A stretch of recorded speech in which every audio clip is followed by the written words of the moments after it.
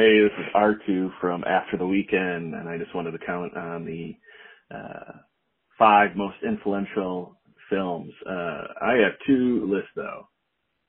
The past 100 years, I would say Metropolis, King Kong, and I would say in the past 50 years, Jaws, Star Wars, Superman, Indiana Jones, and Iron.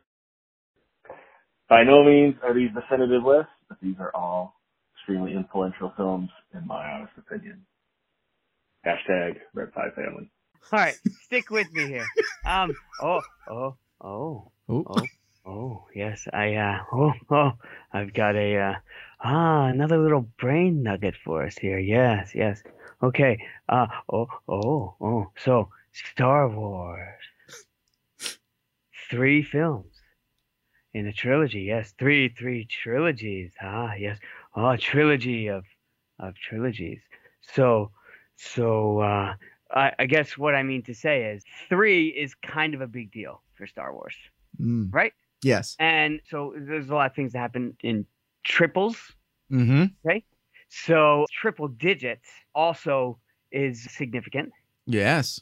And so for the Scarif Scuttlebutt podcast, our friend Ro and Shanti and Brad as well, another trio. Look at that. They are celebrating their 100th episode. I don't think Charles can count that high, but they can. They can. Yeah, that was a real low blow. I'm shorter than you, so I guess that does work, actually. Those are the only blows I can. Hey, Rob, shut up.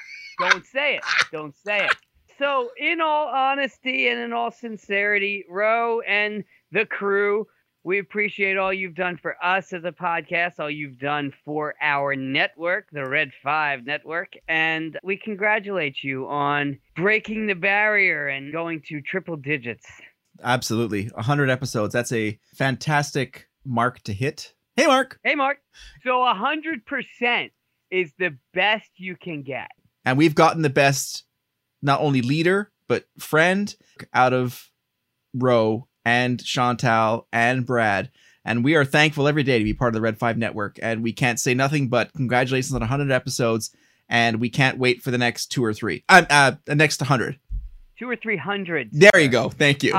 You know what? I'm gonna tweet this out because I'm so proud of this. See you on Twitter. What's Twitter? Oh, do we have to tell them who we are? Because we didn't. Whoops. I'm Charles. And I'm Pat. And we are Conversations. Oh my gosh. Are we still recording? Yeah, but we can stop now.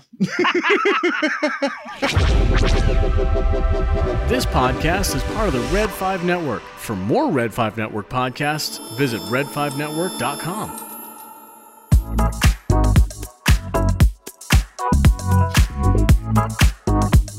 Hello, my friends, and thank you for selecting this, our 100th episode of the Scarif Scuttlebutt podcast. We've had quite a ride since our episode 1 from Star Wars Celebration Chicago, but here we are, still at it and still having fun. If this is your first time listening, big thanks for that. We hope you enjoy what we do, and we hope you stick around. For our longtime listeners, a huge thank you. It's you guys that make this podcasting thing still so much fun after 100 episodes. And for our patrons, a heartfelt thank you supporting us as we strive to be the best that we can with your help.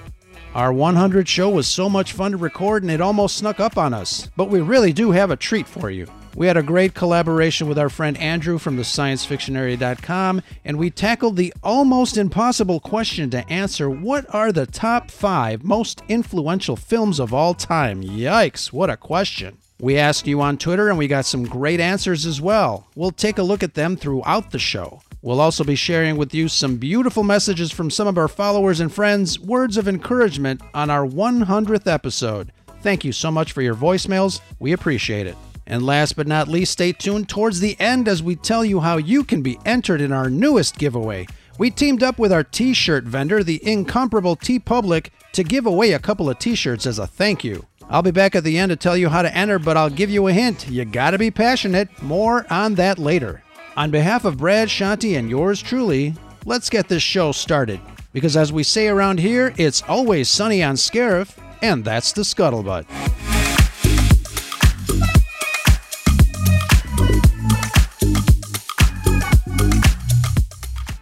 What's up, Scarif Scuttlebutt Podcast? It's Blake from Dork Wars the Podcast, and I want to congratulate you guys on 100 episodes. Ro, Brad, and Shanti, you have an amazing chemistry, great content, and you're more fun to watch than a vac tube full of porgs. You guys have really inspired our show, and I'm sure countless others, and we can't wait to celebrate the next 100 with you. So again, congrats, and just keep putting out the great content. Thanks, guys. Hey, this is Todd from WSDR Galactic Public Access. Oh my goodness, you made it to 100 episodes. Such a major accomplishment. Congratulations on 3 years as a podcast. That's crazy. But yes, Ro, Chantel, Brad, and even Alex, you guys did such an amazing job getting to 100. Major congratulations. And here is to 100 more. Can't wait to celebrate with you guys at ScarifCon and all the crazies that's going on in the Red 5 Network. Thank you so much for setting that up and being the podfather Ro and getting that all started. Major congratulations, and looking forward to more collaborations in the future. And that's the Scuttlebutt. Bye! This is your moment to shine. Go on, shine real bright. Hello, Scarif. This is your very disruptive co-host, Shanti. I just want to wish you and Brad a happy 100th. I know I haven't been here the whole time, so I just wanted to say thank you so much for creating this network, for creating this podcast, and for being stupid enough to ask me to be your co-host. I love you guys very, very, very much. Thank you for essentially saving me from myself and for giving me lots of laughs and a lot of insight into this wonderful world that we call the Nerd Kingdom. I hope that we continue to make more great content and that we continue to make hundreds and hundreds of episodes. Love you guys, and that's the Scuttlebutt.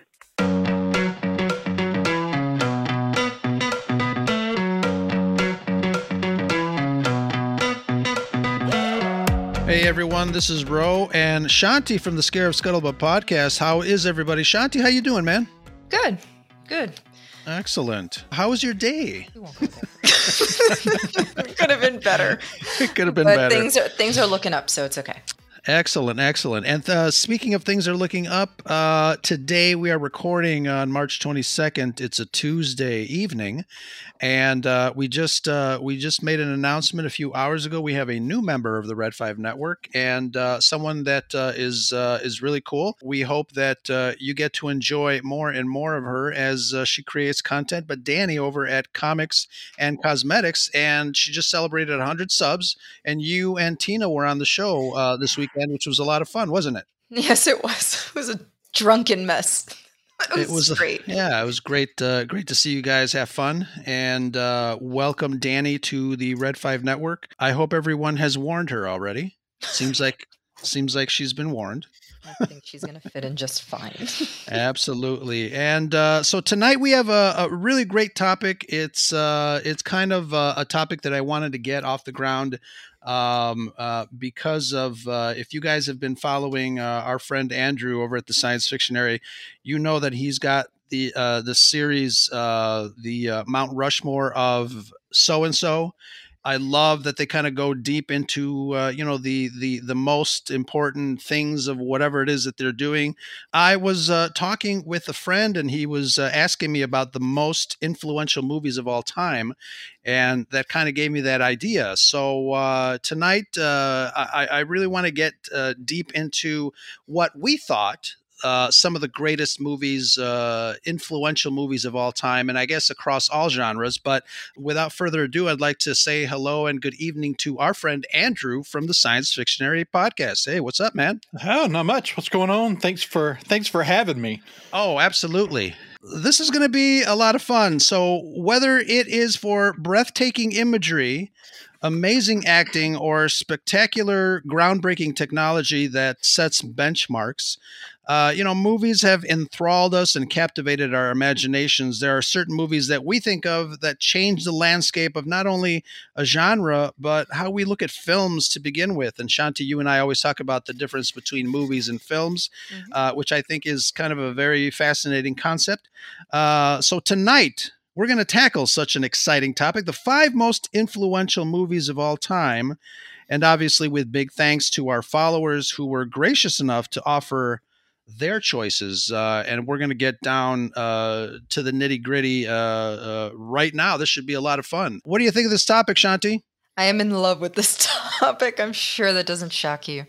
When I saw your tweet, I was like, oh, my mind immediately started working. I was like, okay, which movies? I had started thinking about it. I'm very excited about this topic. And, it's hard because, I say which of the 5 movies have been the most influential of all time. And I know a lot of people have dropped in a retweet, a lot of movies that are really, they're really up there for whatever reason.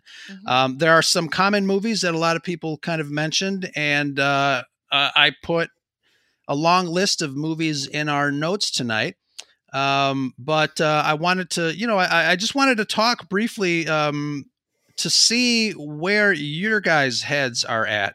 I know I can't remember, Shanti, if you just kind of liked the post, and then I think you said that you were going to save your selections for tonight's show, so that's going to be exciting. But Andrew, I'm hoping that you saw some of the responses from some of our followers, but I'm sure you've got your own selections, and I did see your tweets and your responses on some of your selections. And I'll have to say, I was not surprised knowing what you like and how you talk about certain, fantasy movies. I wasn't surprised at some of your selections, but what do you think? Oh, I love the concept. I mean, it's, we were in out of town with Marisha, and I saw the tweet and I was like, okay, I got to hold on a minute because I've got to respond to this. And, but it was like all that. I mean, when we did our Pillars series, when we did the Pillars of Sci-Fi and the Pillars of Fantasy in particular, and we also did the Pillars of Action Adventure. And so, I mean, we dug deep. I mean, I did hours and hours of research every week for the duration of those episodes. And each series was like 6 episodes. So, this really, there are definitely some things that fall in the most influential category that weren't part of my research. But I do think that, especially in the science fiction and fantasy, the more I thought about it, it's kind of impressive that the number of really influential movies that come out of the science fiction field. Absolutely. Because it gives you an opportunity to discuss deep topics without being so on the nose. Sure. And I think that's the wonderful thing about science fiction. You can kind of slide in these very, important themes, and disguise them with fancy spaceships and laser swords, which is always a lot of fun. But Shanti, I want to ask you a question. We did get some really great entries from our followers, but I wanted to ask you how did you think about putting your list together? Was it certain categories? Was it certain, I guess, historical benchmarks when it comes to the movies that you thought of? But what was your process? When I look at my list and I see that 3 out of the 5 stem from the 20s and the 30s. Wow. I have such an appreciation for film, and for me, I'm always going to appreciate where everything kind of started. You know what I mean? So yes, I love modern movies and things, but I really wanted to kind of, pay my respects in a way when I thought about this list. Absolutely. And, for whatever reason, these movies have shaped filmmaking. And I think filmmaking in any genre, but, Andrew, you're right. There's a lot that come from the fantasy and science fiction aspect of it because they're so technical. Obviously, movies like Star Wars comes to mind, where they really changed the landscape of filmmaking and everything behind the scenes in how filmmakers present science fiction and fantasy, going forward past 1977. So let's dive in and see what we have on our list. So, there's a couple of movies that, like I said, some of our followers have posted that I put on the list, but you've got movies like Schindler's List and The Matrix, Wizard of Oz going back in time a little bit. We mentioned Star Wars. You've got Planet of the Apes. So some of these movies, for some reason or another, really tapped the imagination of folks that submitted them.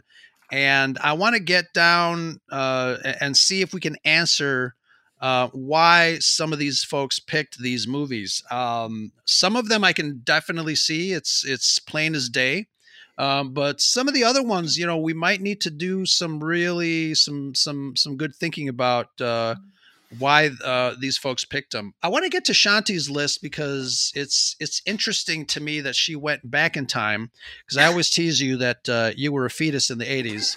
So I have I'm going to be really surprised at some of the stuff that you picked. But let's go to the bottom of your list and see what you picked.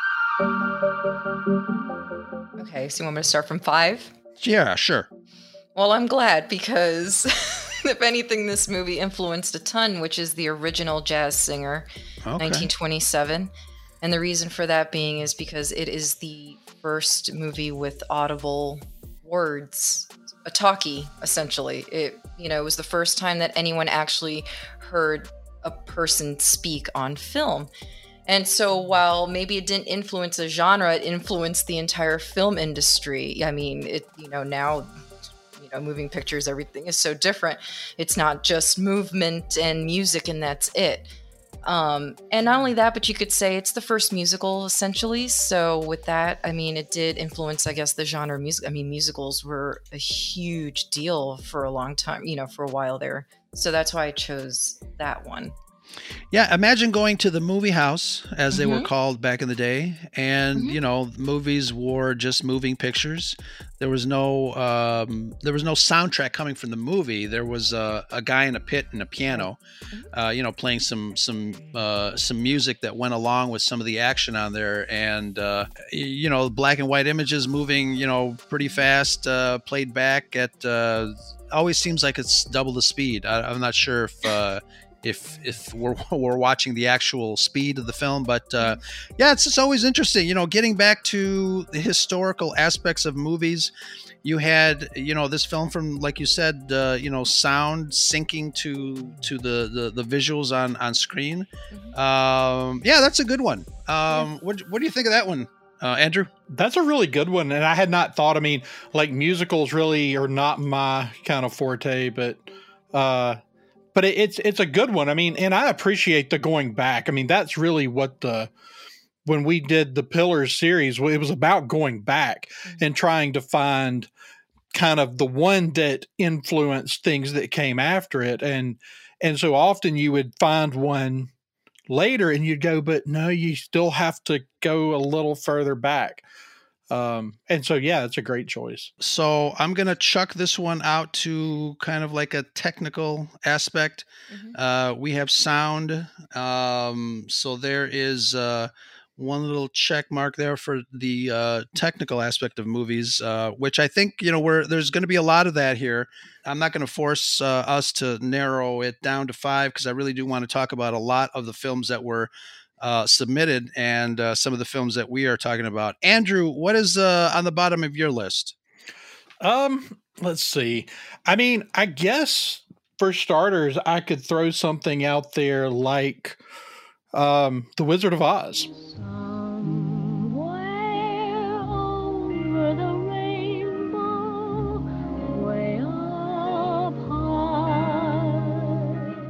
It's a big one. It sort of falls kind of in that musical genre, but it's so the fantasy genre. It's kind of like the science fiction genre and even comic books, where for many years they weren't taken seriously. And I would argue that even after The Wizard of Oz, that science fiction came into its own as something that was not just for kids earlier on than some other genres. Like comics were still kind of for kids, and even fantasy movies. But Wizard of Oz didn't do that. Wizard of Oz was one of the earliest movies to overcome that. And that on top of just the things that they did for cinematography. There are technically color movies that precede it, but it's because of they went so big and did it on a grander scale than anybody had ever done it. It's widely regarded as the first color film. But it did something that it became the benchmark. And that's kind of the way I looked at mine, was historical benchmarks. And it is the benchmark for fantasy filmmaking until Lord of the Rings. Sure. Absolutely.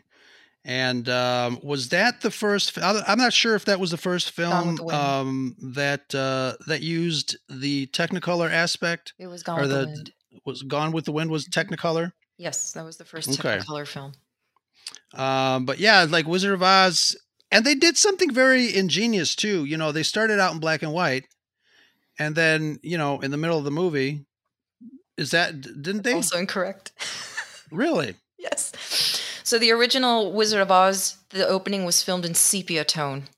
Okay. And then it transfers into color. But for some reason, when they finally broadcast it on TV, some stations, for whatever reason, I guess because the way the sepia maybe couldn't translate well, it was actually turned into black and white.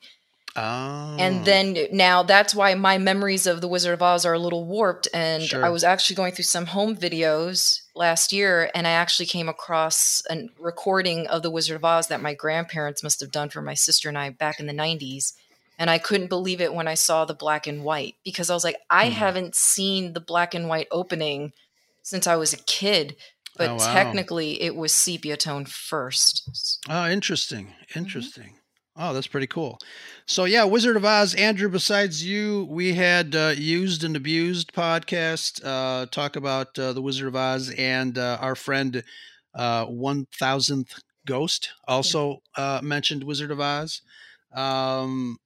So yeah, absolutely. There's a lot of historical significance to that film, which is really cool. And obviously, Wizard of Oz is a favorite among fans and moviegoers as well, in whatever genre.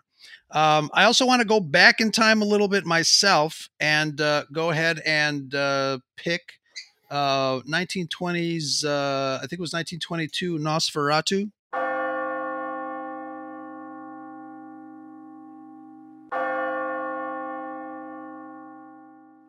Which was, when I was a kid, I don't know where I saw this. It was Chicago has a kind of a creature feature Friday night, movie presentation show called The Son of Svengoolie, and I might have seen it on there after I was supposed to be in bed as a kid. But that black and white image of that vampire with the big head and the ears and the big nails really freaked the crap out of me as a kid. And it's such a striking image.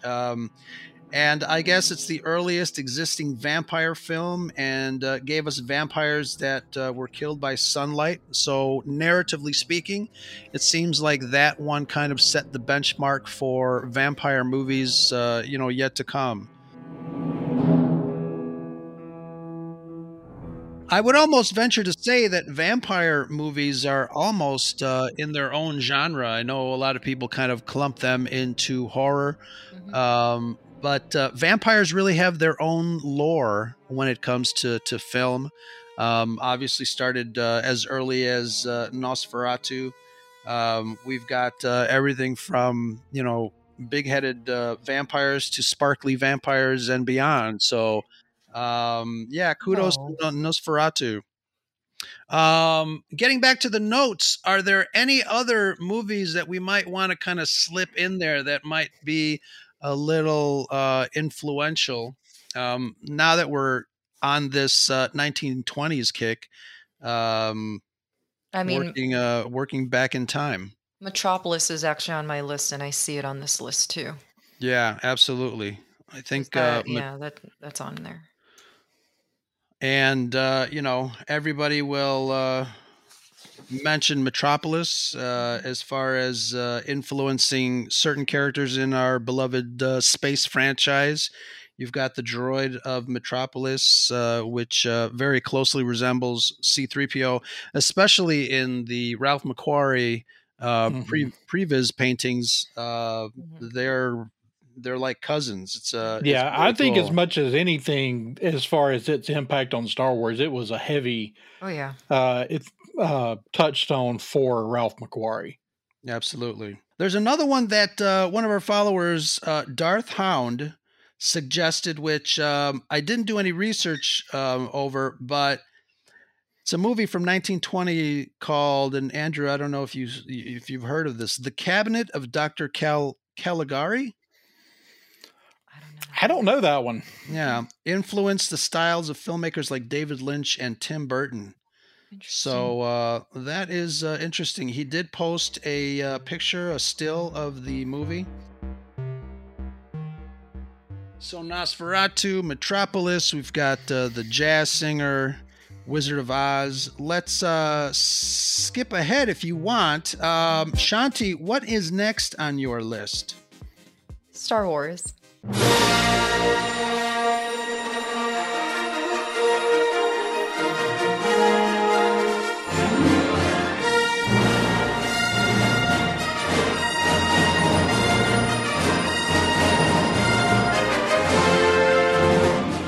Of course. The original, 1977. Talk about influential. I mean, and then talk about our other technical, our other checklist, ILM, the technical aspect. We can obviously do an entire show or create an entire podcast based on Star Wars technical achievements, and they've won awards, every year, time and time again. A lot of movies have borrowed the technology that was created by the folks at ILM. You've got John Dykstra, Dennis Murin, everything from, motion camera technology to stop motion and, modern 3D animation with Jurassic Park. So Star Wars, I think, is the birthplace of much of modern filmmaking technology, and you cannot overstate the contribution that Star Wars has had in modern cinema, especially modern genre cinema. Wouldn't you say that's true, Andrew?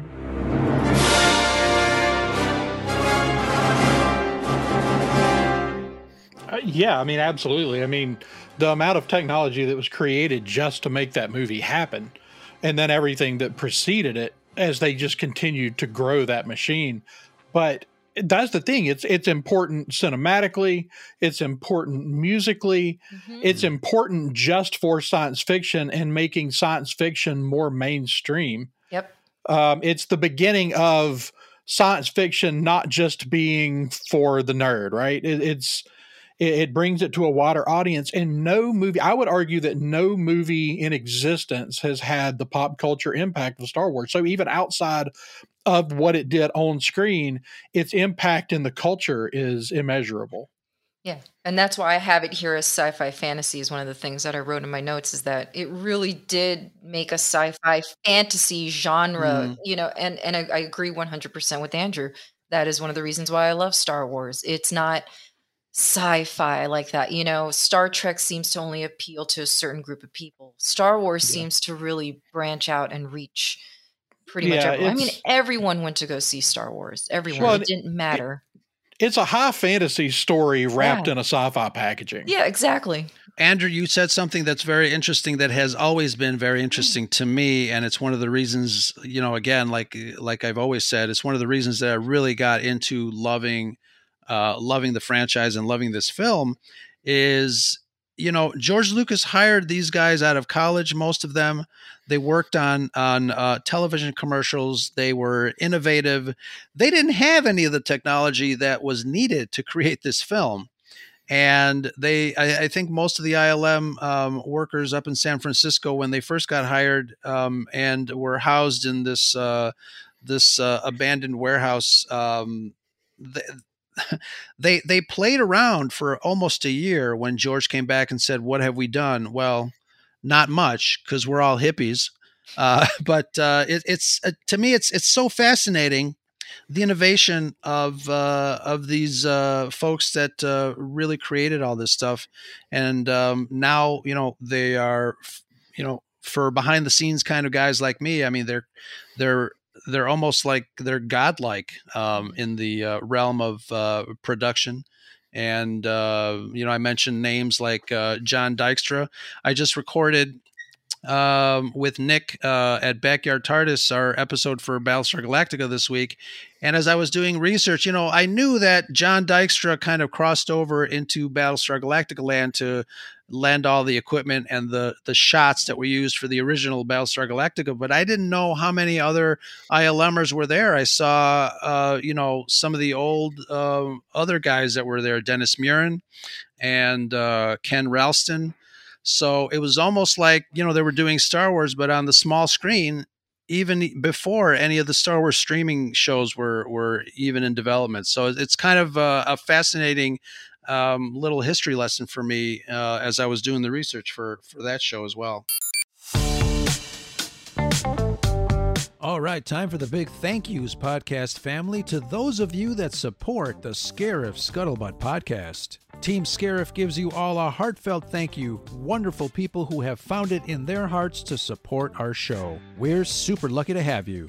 Folks like Amanda, Jedi Caligula 89, Joey Rosales, What Up Joey, the Salty Crew at the Salty Nerd Podcast, Alex and Matt. Super fan of many of the Red 5 Network pods, Nicholas Schaefer. Follow him at Backyard TARDIS. What's up, Nick? Our Star Wars Celebration friend Chad at Hyperspace and Holocrons. Jay from Florida.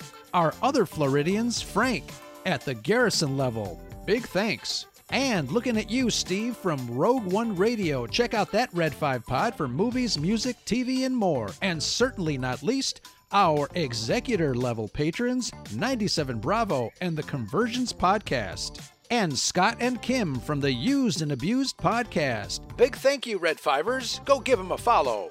And our newest Garrison level patron, Melanie Marquita. Big hugs to you, my friend. Huge respect to all our patrons for your support. And if you want to become more involved in the Scarif Scuttlebutt community and feel like becoming a patron, head over to patreon.com/ScarifScuttlebutt. Remember, we can't have the scuttle without the butt.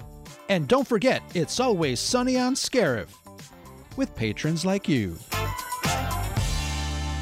Hey, Rose, Shanti, Brad, it's me, Danny, over at Comics and Cosmetics, and I just wanted to say congratulations for making it this long, making it this far.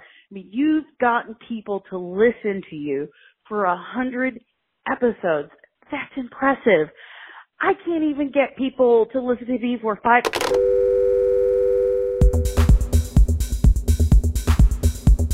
Hello to my friends at Scarif Podcast. Ando Onaka calling to congratulate you on 100 episodes.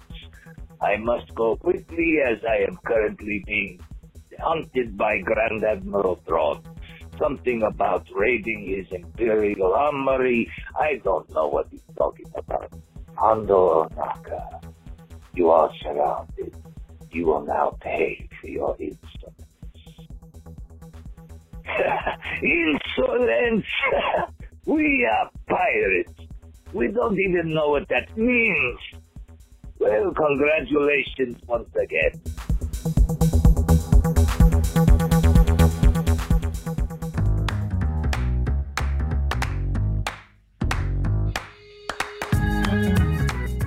Any other notables that you guys want to mention from our list in the notes? I think there's some really big ones in there. I mean, The Godfather is one that's on my list. And is also, I see in the list from the tweets from last week or this past weekend. But I mean, it's one of those that's certainly not the first mob movie. Right. But it kind of made a mainstream. Mm-hmm. And not just that, it is, and this is where I kind of went back to benchmarks. it is the benchmark, and it's been the benchmark since the day it came out, and nothing, and it's still the thing that every mob movie is immediately compared to. Sure. For me, on the horror side, there's two that stand out, and one of them is actually on my list. So Psycho and The Exorcist. The Exorcist is the one on my list. Somewhere between science and superstition, there is another world. The world of darkness.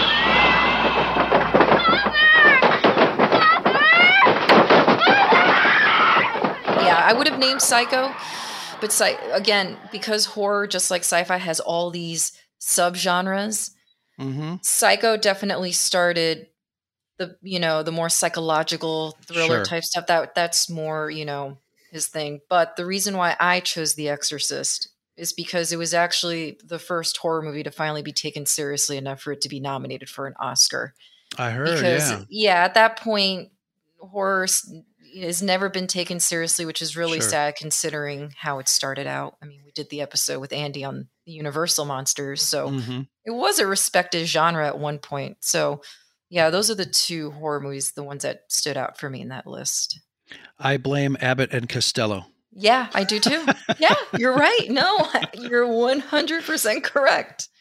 That's too funny. But yeah, Psycho, I remember, I don't know if I was doing, this was actually in college that I was doing research, but I remember reading that the theaters were ordered not to let anyone in late. If you were late, they wouldn't let you in. Once the movie started, that was it. They closed the theater, and you had to watch it, all the way through.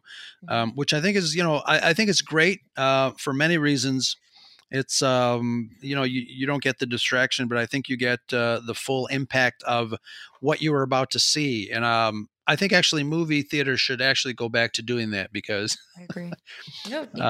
Treat it like a ballet or a theater where they won't let you go in. But yeah, I mean, Exorcist really set the benchmark for horror. And like you said, possession type movies. There are no experts. You probably know as much about possession as most priests. Look, your daughter doesn't say she's a demon. She says she's the devil himself. I'm telling you that thing upstairs isn't my daughter. Now, I want you to tell me that you know for a fact that there's nothing wrong with my daughter except in her mind. You tell me you know for a fact that an exorcism wouldn't do any good. You tell me that! You had movies like the Amityville Horror, which is also kind of up there when it comes to, I want to coin the term prestigious horror. Yes. But like you said, a lot of times horror is looked upon as kind of schlocky teenage entertainment. You've got Camp Crystal Lake and the teenagers at on Friday the 13th. Yeah. But absolutely. The Exorcist and Psycho are two wonderful examples of that. Yeah, an interesting note on the horror genre, just in general, is that there are some really important horror films that exist from actually the 1890s. But the problem is, just like a lot of early science fiction, they're gone. Yeah. They're lost. Yeah. You have, one of the only existing movies from that time in sci-fi. You still have bits and pieces of Le Voyage de la Lune, or however it's pronounced. I mean, that's like 1902. It's regarded as the first science fiction movie, and I don't think there's but pieces of it left. Now, everybody knows it. Because it's the image of the moon with the face with the rocket sticking in one of the eyes. Right. Yeah. Yeah. It was very H.G. Wells, Jules Verne inspired. But yeah, I mean, there are at least a dozen or so horror films from the 1890s and the 1900s, like 1900 to 1910, and most of them are lost forever. I love the human psyche. We love being scared for some reason, don't we? Sure. But that would be the genre that, seems to have such an early start date. Yeah. And, you mentioned that movie, Andrew, and, again, talking about technical benchmarks, I mean, they used a lot of editing techniques and a lot of in-camera techniques to fool the audience into believing, somebody can teleport from one location to another, now sometimes we call them jump cuts, but, back then it was kind of a new thing. You shoot a scene with nobody in it, you stop the camera, you put the people in, you start the camera again, and all of a sudden they popped in. It's like, oh my God, that's magic. How did they do that? Have you ever seen Hugo? Martin Scorsese? Yes, Hugo? I don't remember it too much though. It was basically like a homage to that whole thing, because I think Ben Kingsley is playing that filmmaker. And they show how he made in flashbacks. They show how he made the film. It's really, really beautiful. Yeah, I do remember that. So, who wants to go next on their list? Shanti, what do you got? All right, so this is my final one, and it's actually not on the main list. Oh, okay. And it shouldn't surprise anybody because it's a Disney movie. Snow White. Before a magic lamp yielded its power, before an enchanted rose cast its spell, before a glass slipper revealed its magic, there was an apple. A magic wishing apple. A wishing apple? Yes. One bite, and all your dreams come true. The one that started it all. Make a wish. Snow White and the Seven Dwarfs. Snow White. It is the first essentially animated feature film. Everyone thought Walt was crazy. You can't tell a story using animation. It's not going to be taken seriously. Snow White comes out. He put everybody to shame. To the point where the witch was so scary that they actually had to change the upholstery in Radio City Hall because all the kids were peeing themselves. Oh my God, that's hilarious. I didn't know that.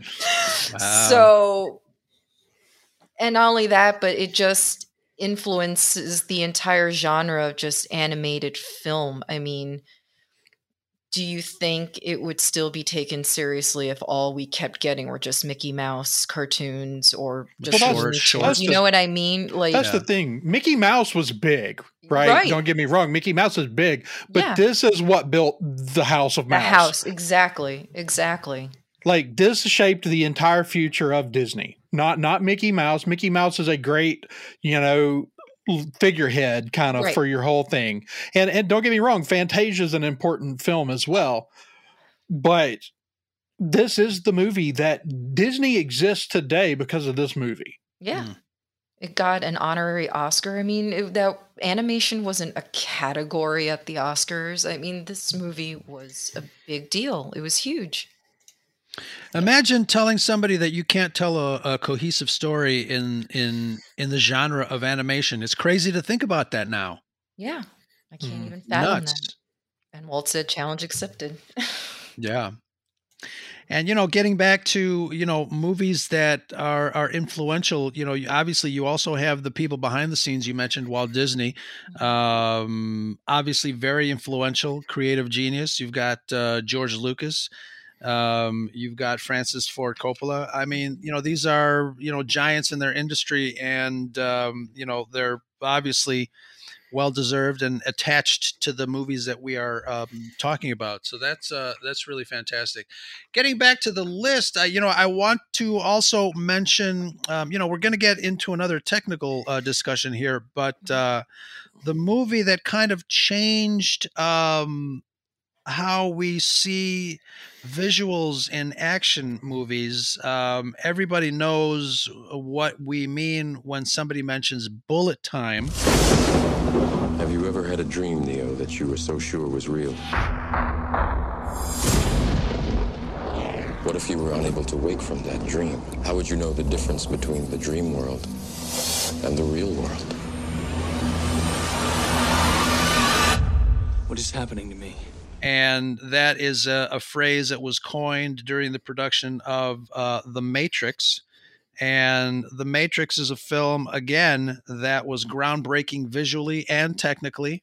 You had that shot where Keanu Reeves kind of, dodges that bullet, doing that little dance with his coat, his trench coat. Mm-hmm. And, the rest is history. Everybody and their grandmother tried to replicate bullet time to some degree of success or not. Mm-hmm. But what do you guys think of The Matrix as one of the entries? There are only a few benchmarks in film that absolutely change the way you look at a movie. Mm-hmm. Like, you go back, The Wizard of Oz is one of those. And you come forward, Star Wars. There are only a few movies where you get that moment that you got, that audiences got in 1977, mm-hmm. where people were walking out of theaters with their minds blown. And so The Wizard of Oz is one of those. Star Wars is probably the next one out there that really just, not that there weren't some, but it's the first just mind-blowing, game-changing thing on the list. And honestly, from Star Wars, you jump forward to the other two that I always mention, because I wasn't alive to see Star Wars in 1977 and have that moment. But I had that moment when I watched Jurassic Park. Mm-hmm. Because, we walked out of those theaters going, what in the hell did we just watch? Right. Like, just mind blown. And The Matrix is another one of those films. So usually that would probably be the four I would say if I had to pick four benchmarks that changed the way you view movies would be Wizard of Oz, Star Wars, Jurassic Park, and The Matrix.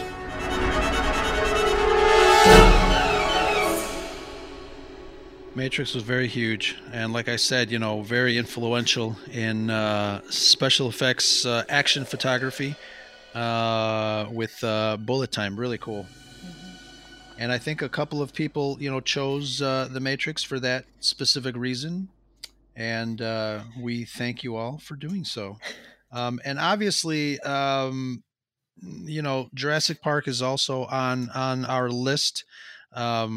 I just, a couple of episodes ago, I talked about Jurassic Park with Mr. Salty himself. Please go check that episode out. It's a lot of fun. But Jurassic Park for sure. The advent of 3D technology and bringing dinosaurs to life. What a wonderful, wonderful movie. Still looks really good. I think it actually looks better than the newer movies, to tell you the truth. Well, it was the perfect blending of practical and digital. Yeah. It's when you look back, right. Yeah. Yeah. It's what's like the Lord of the Rings, the Lord of the Rings trilogy, mm-hmm. where they did everything is this big, huge combination of practical and digital. Right. But then when they did The Hobbit, the studio insisted that they go all digital. And it shows. It does. You're right. And that because of that, even though the Hobbit movies are newer, the Lord of the Rings movies still look better. Yeah. But when we talk Jurassic Park, I think there's a really, really important one from the same director that sets the stage for Jurassic Park to ever be a thing, and it's Jaws. Mm. And I think you have to mention Jaws because it's the first blockbuster. People were afraid to go to the beach that summer.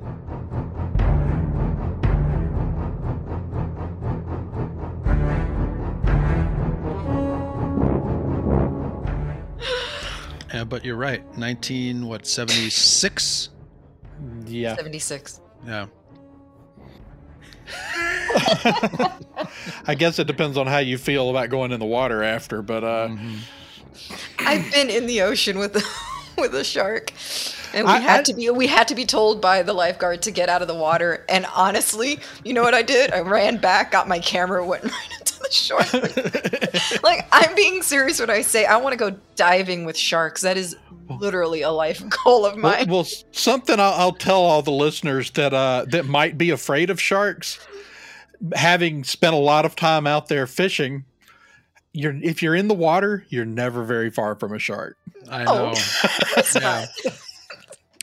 It's like I also heard a saying that, you are never less than you're never more than 5 feet away from a spider anywhere. Absolutely. Yeah. Interesting. Good luck tonight sleeping, Shanti. No, they eat the bugs. The spiders are okay with me.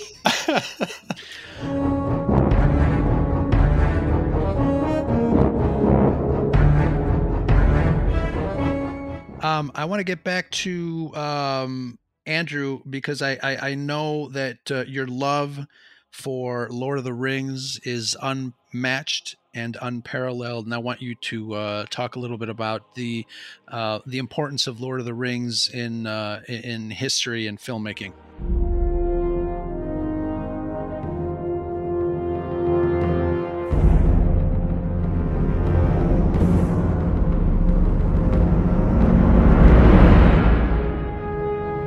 I think Lord of the Rings is a really interesting one because it first dominated the literature category. It becomes the book that all fantasy literature is compared to. From the moment it comes out, it becomes this big global phenomenon. It's like the second most sold book after the Bible since it came out. And so everything that has been written is immediately compared back to Tolkien, to the point where we see authors today claiming, getting upset because Tolkien has given too much shelf space that new authors deserve. And it's like, but this is what people still buy. And it's the benchmark that you have to live up to. But there's not a lot of things that have existed in that space, in the literature space, and been that dominant. And then years later, decades later, get translated to film and do the exact same thing to the film category. It's the reason, things like Game of Thrones, they don't exist if not for the success of Lord of the Rings in the theater. Even things that are a little more historical fiction that still kind of fall into the fantasy category, like Vikings, that kind of walk a line in between. Those things don't happen without Lord of the Rings.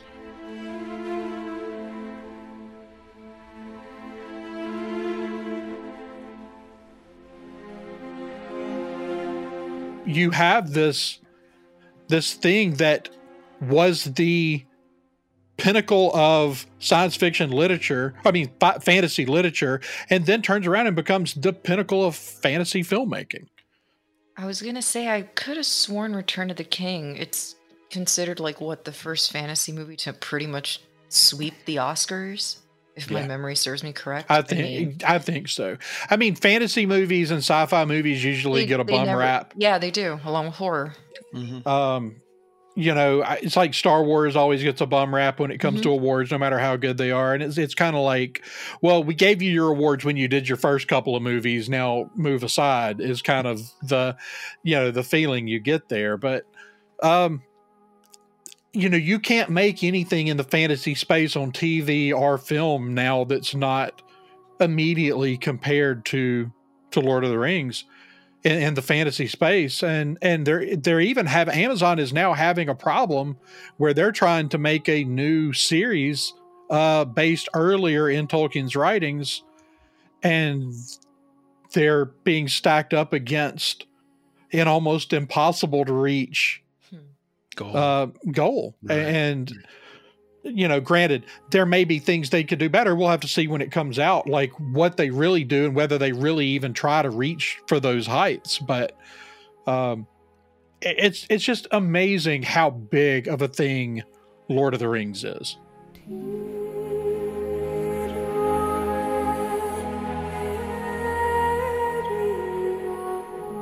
I want to ask you guys, we talk about these benchmarks and we talk about the comparisons that new movies are making because of their predecessors. Do you guys think it's healthy to compare or at least to put them side by side, or do you think that filmmakers should probably just keep going forward and tell new stories and tell them in a way that maybe are not as comparable or derivative of what preceded it? I just kind of had a discussion like this about I don't want to compare Batman movies anymore. I know that sounds silly, but all of these Batman movies come out at different decades, different times, different directors, different writers, different actors. There's so many different interpretations of this one character. I do find it to be unfair at this point, and you just have to see it as it's just something that's evolving. And that's why product of its time. Yeah. And that's why I say a lot of my movies on this list are old, because I'm always going to appreciate where things come from. So no, I'm kind of tired of comparing things. I think it just should be more of just an appreciation of what came before, and that's it. Yeah. No, I mean, I think that being able to go back and compare, take something coming out today and go back and filter it through knowledge of older films is important, especially for things like what we do, with our podcasts. But as far as filmmakers, like, sure, you want to draw inspiration, but I think that the real trick and the reason the benchmarks are so far apart, because you have a benchmark, and then for the next 2 decades, everybody's just emulating that. Right. They're setting out to make the next Lord of the Rings or the next Godfather or the next Star Wars. And I mean, Star Wars is the one you really can look at and go, well, everybody's been trying to make the next Star Wars since 1977. Yeah. Right. And it hasn't worked yet, because you're either too on the nose or you stray too far from the formula, trying, I want to see creators also with a knowledge of film, but not necessarily trying to make something that's just a reskinned version of something successful that came before. Quit emulating and create something new. I think that's really a thing that filmmakers should be striving to do is don't just create a replica, create the next benchmark. Right. That's why I always go back and forth as to whether or not I wonder, should Star Wars have just stopped after Return of the Jedi? And I understand we're always going to watch everything, but every time I watch something new, it kind of like a discussion I just had with certain point of view about Disney movies, all these reboots and live action, conversions and stuff. All it makes me want to do is go home and just watch the original. Watch the originals. That's all it does. You're just feeding my nostalgia. And, instead of just hitting the writer's room and really trying to create something completely different, which is another reason why Tim Burton, one of my favorite directors, hasn't been any good. He doesn't do anything original anymore. Instead, he's given us Dumbo and Alice in Wonderland. Well, it's the same rut M. Night Shyamalan fell into. Sure. It's brilliant. When he first started, it was like, this stuff is mind-blowing. Right. And now people kind of like to go back and kind of hate on some of his earlier things, but they were really unique in the space. And then he just kind of started just rehashing the same material over and over again. Right. From a narrative perspective, we haven't really talked about some of the benchmarks narratively. We've got some epic stories that you guys have mentioned. Everybody does the cliche thing, Citizen Kane and Rosebud and all that stuff. But, even a movie like Planet of the Apes kind of set a benchmark for how stories are told, and that twist ending that is so classic in Planet of the Apes. You mentioned M. Night Shyamalan, at the end, Bruce Willis says, "I see dead people." That's almost like, to me, that twist ending in the same vein as Planet of the Apes. You're watching the movie thinking one thing, and all of a sudden at the end, you're like, holy crap. It's mind blowing. Any other movies come to mind from your guys' perspective regarding epic stories and benchmarks? I mean, I think I've mentioned most of the ones that I definitely wanted to make sure that I mentioned. There are obviously some other really important ones. War of the Worlds was a big important one. Yeah. Godzilla is an interesting one, like 1954's Godzilla, because it's a movie about a giant monster destroying a city, but it's also, when you get down to the core of it, a commentary on on ecological disasters. Sure. Yeah. And, that's kind of one of the early movies to explore that. Science fiction had done that very, very heavily, even back into the 1800s, but it wasn't often put on screen that way. Right. You had Mary Shelley's Frankenstein, and then, the works of Edgar Allan Poe. For sure. And then obviously, science fiction continues to have, these messages that are very, very deep when it comes to theme. Shanti, I want to ask you, because you are really into comedy. And looks like we really don't have a film that might represent a benchmark influential movie as far as comedy goes. I saw Airplane on there. Right. I know a couple of people mentioned Airplane, but any thoughts? Can I get you something? It's your mofo butter laying me to the bone, jacking me up. Tight me. I'm sorry, I don't understand. Cuddy say can't hang. Oh, stewardess, I speak jive. Oh, good. He said that he's in great pain and he wants to know if you can help him. All right, would you tell him to just relax and I'll be back as soon as I can with some medicine. Just hang loose, blood. She's gonna catch up on the rebound on the med side. What it is, Big Mama? My mama raised no dummies. I duck a rap. Cut me some slack, Jack. Say Cuddy can hang. We say be doing it. Chump don't want to help. Chump don't get the help. Say can't hang. Say 7-Up. Jive ass dude don't got no brains anyhow.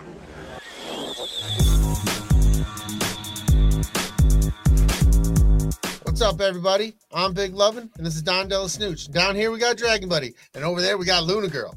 We're from the Escape Pod. Somebody told us that it was your 100th episode. 100! 100. Having known something about 100 episodes, Yes, we know a little bit. we figured we should say Congratulations. Congratulations. Hell yeah. Congratulations. Congratulations. I'll I'm take gonna off. do a sexy number. With And your then the pants. shirt. Oh, I'm sorry. PG, they get one. Oh, that's right. You just did a little bit of the belly. you only get one in a PG. That's all you get. Well, congratulations, guys. Congratulations, everybody. Great job, guys. Love you.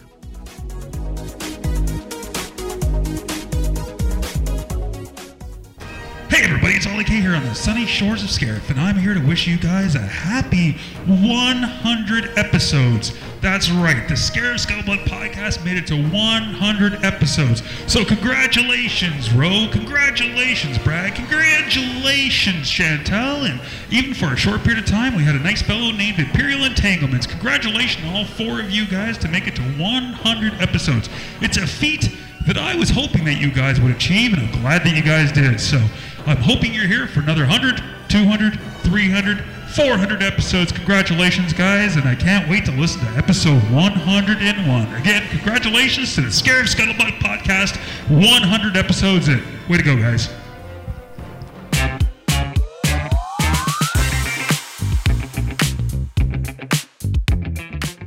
I mean, you have movies from Mel Brooks that are out there. Yeah. Which kind of I think I would go back to some of the thing. Yeah, I think I would probably go back to some of the Charlie Chaplin stuff. I was just gonna say, if anything, it is gonna be Chaplin again, going back, Buster Keaton, like that kind of stuff. I mean, that really, influenced comedy. And then, but then you have someone like Peter Sellers, and he did comedy very well, and kind of the slapstick kind of stuff. I mean, the Pink Panther was a huge, huge deal. I mean, it created this whole character, Clouseau. So, I mean, yeah, it's so weird that I didn't really think about comedy. Yeah. And like I said, guess because I know more of the modern stuff. I go more from maybe like the screwball stuff from the 50s and 60s and on, but I've never really delved deep into the older comedies like Abbott and Costello and things like that.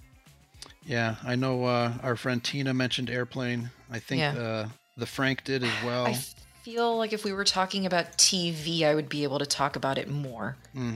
Yeah, I mean, I'll throw this one out there for Chantel and for Charles. If you're going to talk about older comedies, you have to talk about Monty Python Search for the Holy Grail. I mean, man, British humor in general has just been a huge influence on comedy. You're right, Andrew.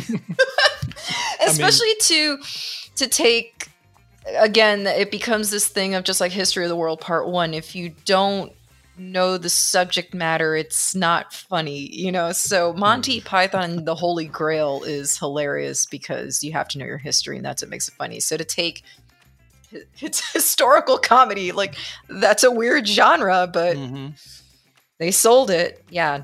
And Monty Python in general. All their movies. big influences. Next time we stumble upon a new comedy, it's most likely a remake of something from the UK. It's true. Yeah. Well, these are fantastic entries in our show tonight. Before we wrap up, do we, out of everything that we picked, do we dare to pick the top 5 out of everything that we mentioned? I'm going to tally some things here and see what we come up with. Is the math too much for you? I know how you are with time. Let's see here. Can you add? There's no adding required. There's actually one movie, while you're adding those up, one that I'm actually shocked was not mentioned, and maybe it's because of the crowd that is responding being mostly sci-fi, a Star Wars crowd. I mean, obviously that was the problem with the Parsec Awards, was we were Star Wars top heavy because most of our followers are big Star Wars fans, but the 10 Commandments. Oh, it's an incredibly important cinematic piece. Right. Mm-hmm. I mean, they still, they cut modern movies regularly where they go back and actually seek out that same camera. Sure. To do big sweeping shots with. And, if I'm not mistaken, didn't Rogue One actually go back and use the same lens that was used on some of? I thought I read that. Yeah. And the lens did not exist commercially anymore. They had to go back to Kodak and regrind lens using the same specs. Yeah. Yeah. See, it's like those little things that I find fascinating when filmmakers go out of their way to try to, emulate something that came from the past. You gotta go to that Academy Museum in LA. I mean, they have one of the original camera dollies that they used for The Wizard of Oz. I mean, the Wizard of Oz section alone is amazing. The ruby slippers. I cried when I saw the ruby slippers. Oh my goodness. You would love that museum. I swear, I think I was there. There's a picture of me on a Paramount dolly somewhere. That's awesome. I don't think it was that, though. I think that was when I visited the Star Trek set. They had a Paramount equipment on there. 1, 2, 3, 4, 5. All right, I've got 5 based on everything that we talked about. Mm-hmm. I'm going to name them off, and I guess you guys can tell me if any of these are on your list also. Okay. And then we can narrow collectively 5. For one, I absolutely know that Star Wars is on everybody's list. Yep. So as the kids say, don't even.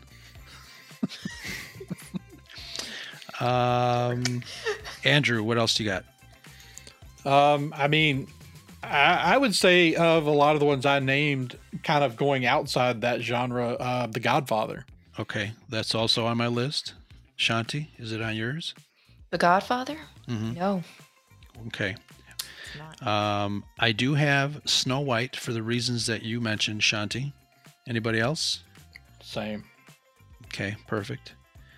And let's see. This is a toss-up between The Exorcist and The Matrix, of all things, as the number 4. I'm going with the spewing little girl.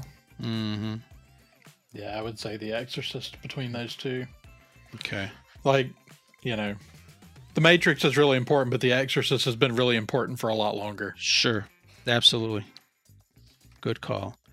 All right. So what about the 5th film on our list? We've got 4 good ones that we all agree on. Mm-hmm. The 5th film, I've got something, but Shanti, what do you think? I want to throw Metropolis in there. Okay. Andrew, what do you have for your... I was just sitting here trying to come up with a 5th, but I could certainly agree with Metropolis. Yeah. I had Wizard of Oz as my 5th. Yeah. It's a hard one. It is. Well, it's covering such a wide variety of genres. It's really hard to narrow it down to 5. I gotta tell you, when you sent me the email for this and the list, I was really shocked with myself that The Wizard of Oz didn't come to my mind for some reason. Because I love The Wizard of Oz. Actually, so was I. This was, I think, Josh had named The Wizard of Oz, and some other folks named The Wizard of Oz, and I didn't think of it either. So, but yeah, this is a good list. We've got Star Wars, The Godfather, Snow White, the animated Disney film, The Exorcist, and Metropolis. What do you think? Good list? I think it's a really solid list. I do too. Awesome. Well, dang it, this has been a lot of fun talking this topic with you guys. I was ready for this topic. This was a good one. This is like I said, for one of many reasons, these films have been cemented in the pantheon. I love saying that word because it reminds me of pantaloons for some reason, but in the pantheon of filmmaking. You would. But great list, great discussion. You guys brought in some really good movies that I didn't think about, but really good stuff. I want to also thank some of our followers who also submitted some entries on Twitter. I had asked a question a couple of days ago, and you guys delivered. Thank you so much. That is fantastic. But in closing, I just want to make sure that everybody knows where to find you guys. Andrew, where can folks find you? Yeah, you can find me at crew_podcast. That's CRU_podcast on Twitter. And you can find my shows, the Science Fictionary Podcast and Coruscant Radio Underground, anywhere you listen to podcasts. Absolutely. Wonderful, wonderful stuff. And Shanti, I know you're all over the place. Like I mentioned, you were with Danny and Tina this weekend. Congratulations to Comics and Cosmetics. If you don't know about her channel, check her out on YouTube. If you want to learn about comics while putting on some eyeliner or some funky little makeup, one day I'm going to follow her direction and see what I can come up with. Contouring and I don't know. Yeah. But where can folks find you, Shanti? I'm on Twitter and Instagram, and both at Selena Kyle 29. I decided to keep it simple. Very nice. I was going to say, where can people find you besides your kill room?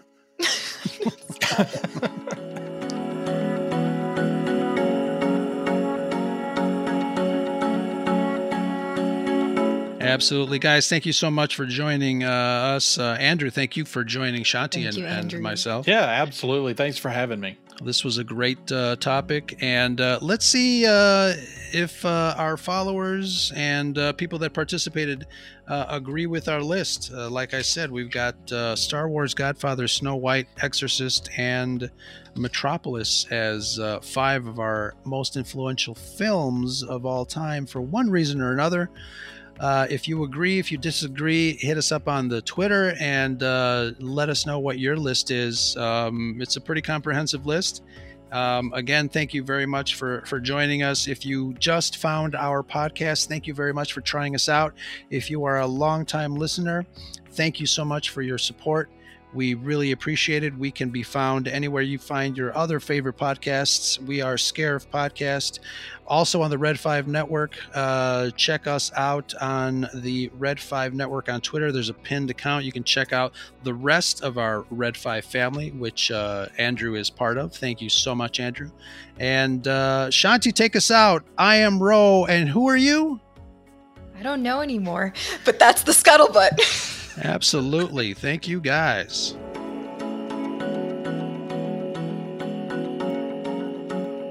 I want to thank everybody who participated and sent over a voicemail wishing us well on 100 episodes. Thank you guys very much. Okay, giveaway time.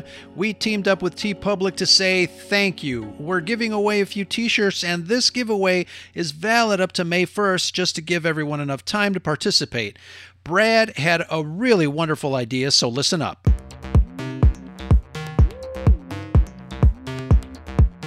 There are big picture things in this world that we cannot change no matter how hard we try, but we can use our own passion to affect immediate change in our local communities. At the Scarif Podcast, our passion is all things nerdy and geeky, and we try to use that passion responsibly.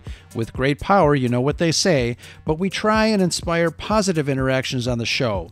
We want to know how you use your passion to inspire positive change and help make the world better. Tell us how. Send us a voicemail, email us a short video clip, or DM us on Twitter and let us know how you embrace your passion to make gentle the life of this world. When you do, you'll be automatically entered in the TeePublic giveaway for a free t-shirt. TeePublic will select 2 lucky winners with their choice of Scuttlebutt t-shirts, and we will match that total for 4 lucky winners. If you feel like you don't want to enter, please visit our TeePublic shop and pick up a ScarifCon t-shirt. We'll be donating all the proceeds of that t-shirt to the Chicago Food Depository, whose work goes towards providing food to needy Chicago families. We did that last year, and we've already surpassed the amount we donated last year. Big thanks for that. Remember, we all can affect change, and that's the Scuttlebutt. Good luck.